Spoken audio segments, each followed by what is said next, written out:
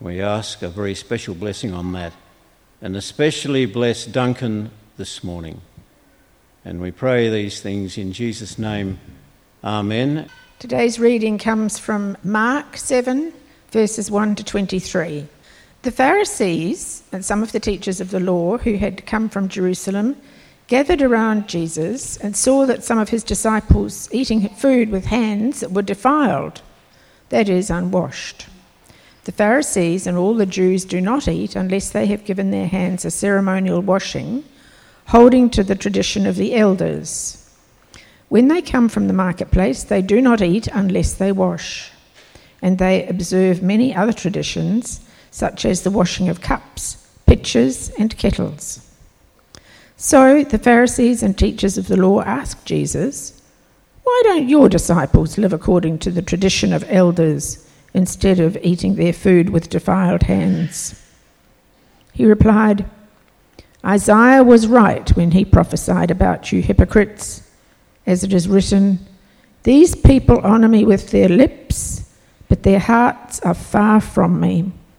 They worship me in vain. Their teachings are merely human rules.' You have let go of the commands of God and are holding on to human traditions." And he continued, "You have a fine way of setting aside the commands of God in order to observe your own traditions. For Moses said, 'Honor your father and mother,' and 'Anyone who curses their father or mother is to be put to death.' But you say that if anyone declares that what might have been used to help their father or mother is korban, that is devoted to God, then you no longer let them do anything for their father or mother. Thus you nullify the word of God by your tradition that you have handed down. And you do many things like that." Again Jesus called the crowd to him and said, "Listen to me, everyone, and understand this. Nothing outside a person can defile them by going into them. Rather, it is what comes out of a person that defiles them." After he had left the crowd and entered the house, his disciples asked him about this parable. "Are you so dull?" he asked. "Don't you see that nothing that enters a person from outside can defile them? For it doesn't go into their heart, but into their stomach, and then out of the body." In saying this, Jesus declared all foods clean. He went on, "What comes out of a person is what defiles them. For it is from within, out of a person's heart, that evil thoughts come: sexual immorality, theft, murder, adultery, greed, malice, deceit, lewdness, envy, slander, arrogance, and folly. All these evil come from inside and defile a person." Well, if you're just joining us today for the first time, we are in a series through Mark's Gospel that's taking us all the way up to Easter. Mark's Gospel, one of the biographies of Jesus, with the account of his life and his death and resurrection. So it's a really great thing to do for this whole term, for us to really dwell on and settle on the life of Jesus, what he came and did and said. This chapter is a challenging one. Mark chapter 7. Before we get to it though, there's a story about the famous author G.K. Chesterton. As people are aware of G.K. Chesterton, he wrote lots of novels and lots of different things. There's a story goes right at the beginning of the 20th century. He was responding to an article in a newspaper on the question, "What is wrong with the world?" What's wrong with the world? Now, how would you answer that question? There are a couple of popular answers, I think, that kind of just get repeated over and over again. A couple of popular answers. Those who are more moral and perhaps more religious will tend to give the answer that what's wrong with the world is the morally bankrupt, irreligious people out there. On the other hand, the non-religious secular people will often give the answer, well, what's wrong with the world is the pious, judgmental, religious bigots out there. Religion poisons everything. So you have these two positions. They look completely different, but it's actually the same dynamic going on. The same approach. What's wrong with the world is out there. That group, that party, that tribe. And what's good is in here. Well, friends, how you answer that question will shape how you look, where you look to for a solution. If what's wrong is out there, then the solution is to turn in here. I think we see this all the time. I think this is the gospel that is preached to us whenever we turn on the TV or the radio or watch a movie. The great solution of our culture is to turn inside, to believe in yourself, to listen to your hearts, to do it your way, to make no apologies because you are beautiful just the way you are. So just trust the voice within, because there's a hero, and I know the end of that, if you look inside your heart. No Mariah Carey fans here, I see. Okay, well, what was Chesterton's answer to this question? What's wrong with the world? He wrote this in answer in a letter to the newspaper. The answer to the question, what is wrong, is or should be, I am. I am wrong. It's a very different answer to that question, isn't it? It's reflecting Jesus' teaching here in Mark chapter 7. And it was pretty offensive then. I think it's just as offensive today. But as we've seen over the last few weeks, Jesus is the King who has complete authority, who has the right to teach you. This is the word of the eternal Son of God to you. And at the same time, he is the King of grace, who works everything for the good of his people, who disciplines those he loves. He's the doctor who has come to heal those who know they're sick. And how you respond to his word today will be a reflection of the soil of your heart. Whether it is hard, rocky, full of thorns, or whether it is good soil that hears and receives his word and lets it bear fruit in your life.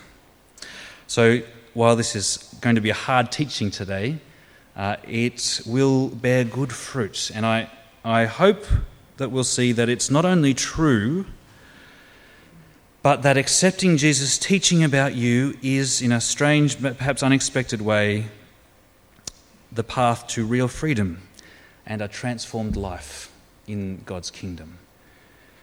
Okay, so diving into chapter 7 there. Before we get there, between last week's passage and this one in chapter 7, Jesus goes about continuing his mission. He's proclaiming the kingdom of God around the area of Galilee, which is sort of up in the northern area of Israel. He's doing mighty works that prove he is who he says he is, that show who he is. We've already seen along the way in these first few chapters, haven't we? We've already seen this conflict brewing. We've seen it all along the way, especially with the religious leaders. But now in chapter 7, they come really back into sharp focus. And again, do you notice there in verse 1 of chapter 7, it's the kind of the religious heavyweights. They've come up from Jerusalem, from the capital city. And we already know that, Mark's already told us that they're looking for a way to get rid of Jesus. They're looking for an opportunity to kill him. They're on the watch for some kind of chink in his armour, some opening that they can pounce on. And they think they have it. Verse 1. The Pharisees and some of the teachers of the law, who had come from Jerusalem, gathered around Jesus. And they see that some of his disciples are eating food with hands that were defiled, that is, unwashed. Now, some of us might think, what's the problem? Of course, especially today, Obviously, with the coronavirus on our minds, hand washing is back on the agenda. There's an article I read just yesterday about teaching everyone how to properly wash your hands. So make sure you wash your hands properly, friends. But for the Pharisees, it wasn't at all about disease prevention, this focus on washing your hands. It wasn't about hygiene. Mark, it goes on to explain verse 3. The Pharisees and all the Jews do not eat unless they give their hands a ceremonial washing, holding to the tradition of the elders. When they come from the marketplace, they do not eat unless they wash, and they observe many other traditions, such as the washing of cups, pitchers, and kettles. So there's this system of kind of elaborate ceremonial washing that's going on before they're eating. It's a tradition that had been in place probably for a few generations. It was a symbolic kind of washing, making themselves ceremonially clean before they would eat. Do you notice there in verse 4 how he talks about when they go to the marketplace? In a multicultural society, going to the marketplace meant they would have made lots of contact with non-Jewish people, with Gentiles, who worshipped other gods and lived in ways that the Jews of the time didn't want to come into contact with. The Jewish people were the people of the one true God. They were called to be holy, to be separate from the nations. And Jewish houses at the time often had these big stone jars full of water for this purpose. You might remember the story in John chapter 2 of Jesus turning the water into wine. It's a good sort of guess that that's what they're there for. That's what those water jars are there for. They would wash themselves and purify themselves, not just their own hands, but we're told even their crockery. And they were doing it to sort of symbolically, ceremonially clean themselves from contact with uncleanness out there before they would eat. The thing is that this kind of washing, it wasn't given to them by God. It wasn't in the Old Testament law. The Old Testament does talk about a kind of washing like this for the priests in the temple, but along the way this had been expanded to include everyone. So not just the priests in the temple, but all of God's people, all the Jewish people. And it's kind of like building a fence around God's law to make sure we don't go anywhere near breaking it. We'll sort of expand the edges out to include everyone. And this tradition was held up very high. They notice Jesus' disciples aren't washing before they eat, and they aren't cleansing themselves from this defilement, from uncleanness out there. And verse 5, the Pharisees and the teachers of the law asked Jesus, "Why don't your disciples live according to the tradition of the elders instead of eating their food with defiled hands?" Well, so the stage is set. There's this kind of conflict. It's been bubbling away all along, and Jesus has given some really interesting and sort of some answers that are a little bit subversive and along the way. But you notice here, for the first time, he really publicly kind of lays into the religious leaders at this point. He doesn't hold back. He sees the state of their hearts. He knows that they're not really worried about pleasing God in this case. And he quotes from the Old Testament prophet Isaiah, who had written about 700 years earlier that basically the same sorts of things were going on. Jesus replies in verse 6, "Isaiah was right when he prophesied about you hypocrites." The word hypocrites there, the original word was the word for an actor. To wear a mask, which they would often literally do. To wear a mask, to pretend to be one thing when you're really another. All their efforts to be clean were just an outward act. They were a kind of mask that they'd put on. And Jesus quotes Isaiah as it is written, "These people honour me with their lips, but their hearts are far from me. They worship me in vain. Their teachings are merely human rules."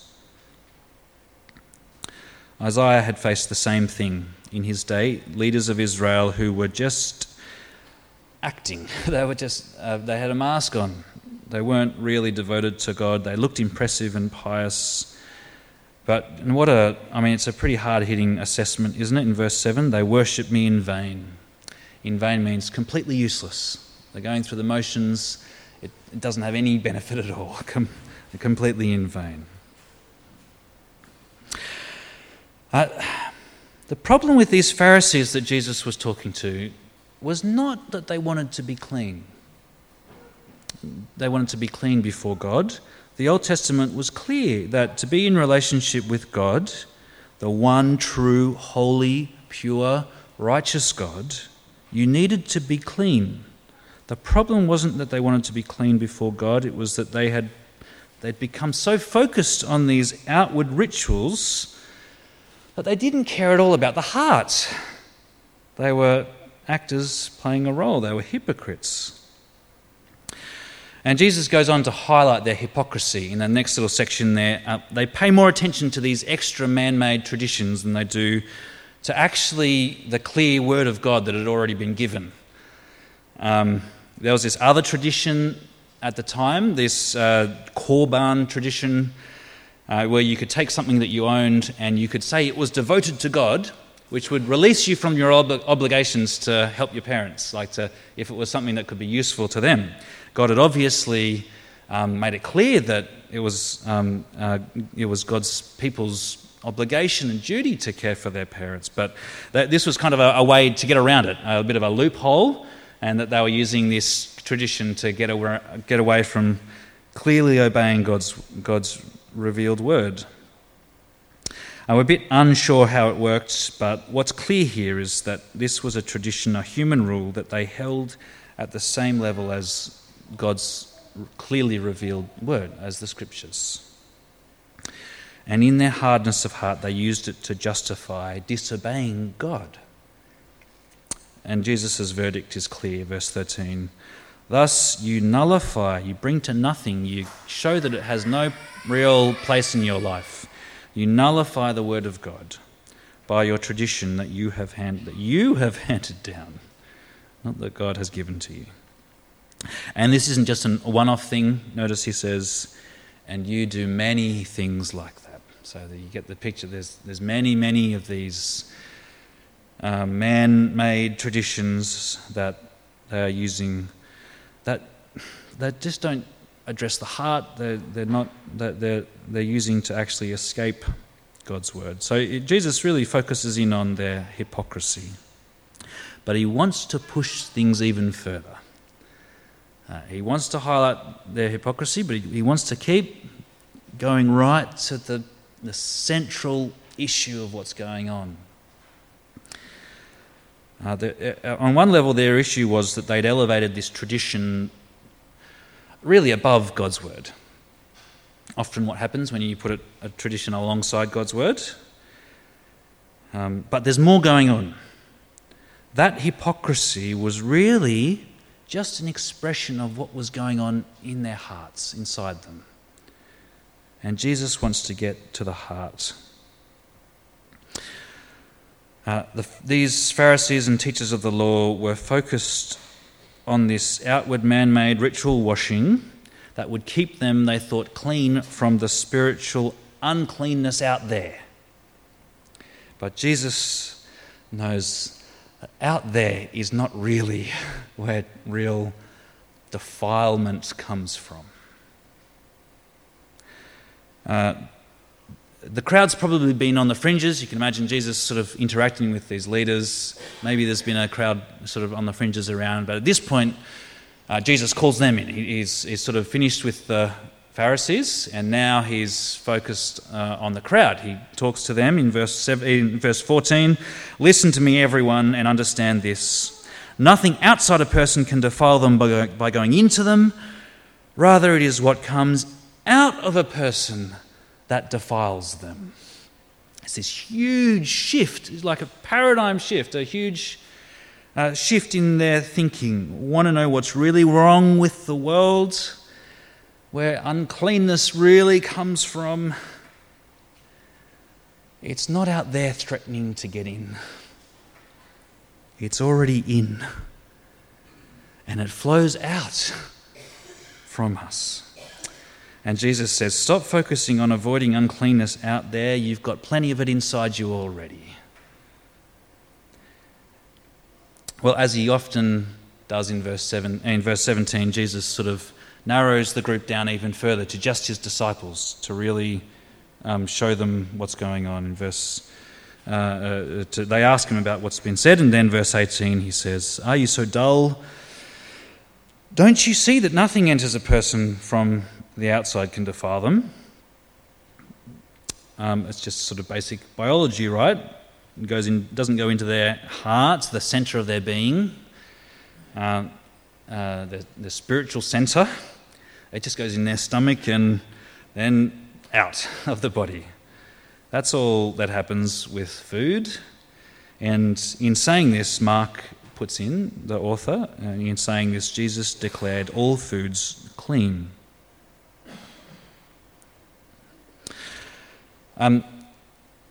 It turns out that what Jesus is saying has a number of different kind of layers to it.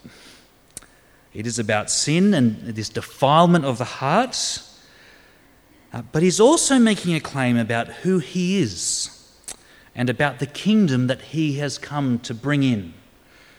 It's a little complicated. Although the Old Testament law did talk about things outside that would defile you. If you touched or did or ate certain things, you'd be defiled, you'd be ritually unclean, and you'd have to become ritually cleansed. But in the background of this sort of interaction is what we've already seen throughout Mark's Gospel. Jesus has come and he has proclaimed this message that in him the kingdom of God has come near. The fulfillment of all God's promises, the completion of the old covenant and the beginning of a new covenant, a new people of God that are gathered around him by faith in him. And this new covenant, it was what the old covenant was always pointing towards, which means that now Jesus has come, that first covenant is now fulfilled. It's been brought to its right and proper end. Those rituals of the Old Testament law were pointing to this moment. And what's more, they were never meant to make God's people proud and self-centered and looking down at the uncleanness out there. They were signs pointing Israel to their own sin, their own need that they had to be clean before a holy God. They were constant reminders of their own uncleanness that they couldn't get rid of by themselves. They needed God to do for them. And now Jesus has come, and this is all in the background of the huge claim that Jesus is making here. Now Jesus has come to deal once and for all with the real, deep, lasting issue that those Old Testament rituals were always pointing to. He is the ultimate sacrificial lamb who brings the ultimate cleansing from sin. And that's what Mark's, I've gone on a little bit about that, but that's that sort of comment from Mark in the parentheses. That's what that's getting at. Here's a little side note. He comments that because of all of that, because this new phase in God's unfolding plan, now all foods are clean. There's nothing you can eat that will make you defiled before God. And now Jesus gets right down to the heart. He gets to the heart of what he wants to teach his disciples. He gets to the heart of what he wants to teach you today.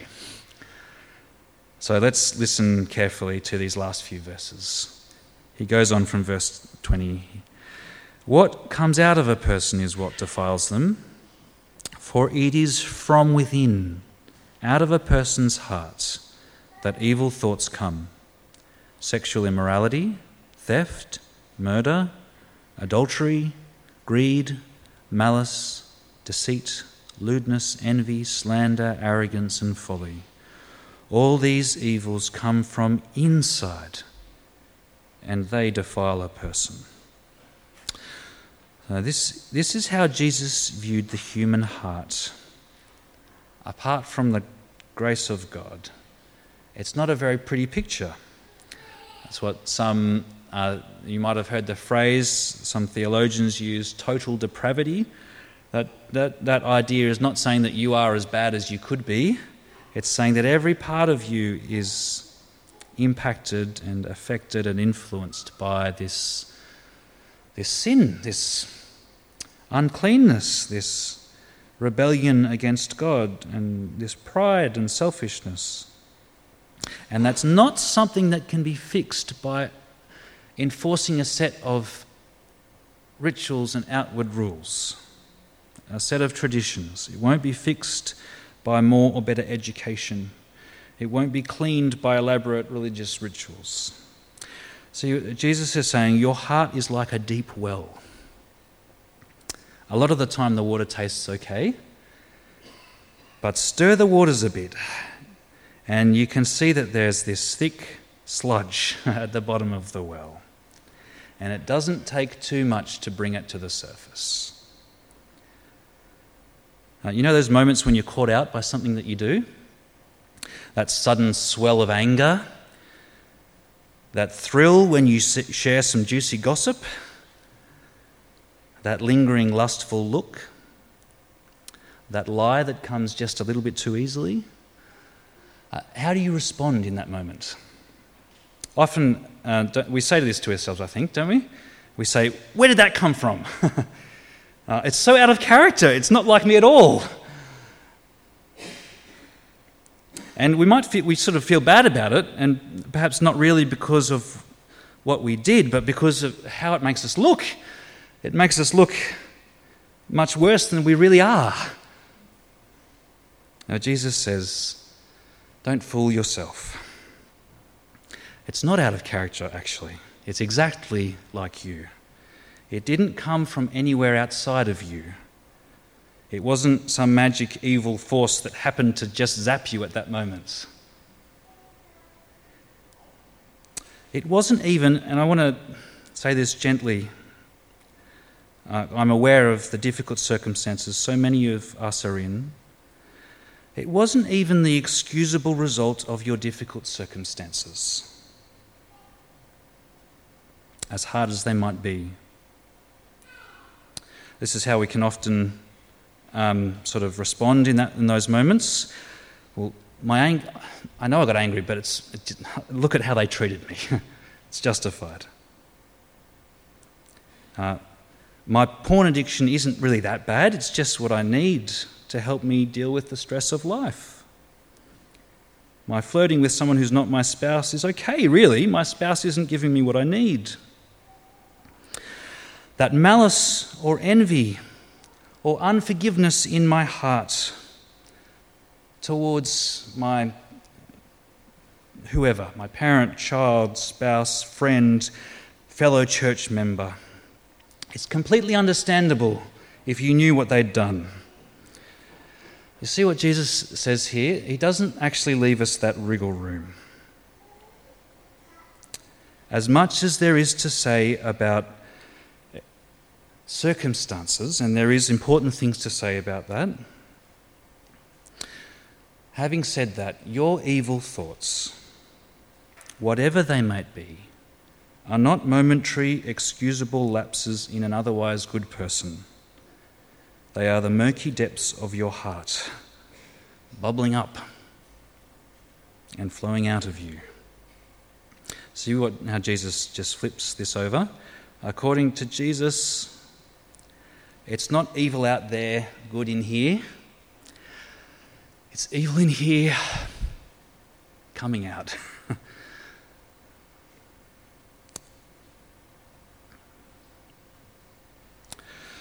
Well, we're at the end of the passage, but there's more to say, friends. We need to say more. This issue of uncleanness out there, it kept on cropping up throughout the early church, and you see it in the New Testament quite a bit. It seems that it was very hard to shake, especially for those who were Jewish followers of Jesus. It was difficult to adjust to this new covenant, this new situation where People from all nations could be brought into God's family, his kingdom, through faith in Jesus alone. The Apostle Paul deals with it a number of times in his letters, and you see it in the book of Acts as well. It's so important that he ends up confronting the Apostle Peter about it. If you remember, last year we looked at the book of Galatians. You might remember there the confrontation that Paul describes between him and Peter. He confronts Peter about it because Peter had stopped eating with Gentile Christians. 1 Corinthians, Paul talks about food sacrificed to idols and how that all sort of pans out. But there's a passage in Romans 14 that I want to just finish with. There was this dispute over what they could eat. Paul goes on to say it's not a central issue. It's something that they can sort of go with. You can go with your conscience on. But he does say that he's convinced that nothing is unclean in and of itself. So he's very happy just to go down and grab whatever you want from the shops and whack it on the barbie and enjoy. The reason, he says in verse 17, is that the kingdom of God is not a matter of eating and drinking. It's not a matter of outward things, of man-made traditions and rituals, but of righteousness, peace, and joy in the Holy Spirit. Now, the question I want us to just sort of wrestle with a little bit at the end here is, how can Paul say that? How can Paul say that? How do you get from Jesus' sobering teaching in Mark 7 to Paul saying this in Romans 14? Righteousness, joy, and peace. That may not be how you're feeling at the end of Mark 7.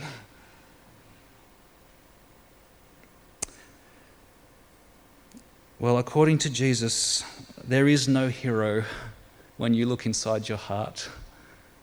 Sorry, Mariah. Sorry, I don't want to pick on anyone, but you know what I mean. There's no hero when you look inside your heart, but there is a hero. You cannot clean yourself, but there is one who can clean you. Jesus is a good doctor. Remember back in chapter 2, if you were here when we looked at that? He's the good doctor.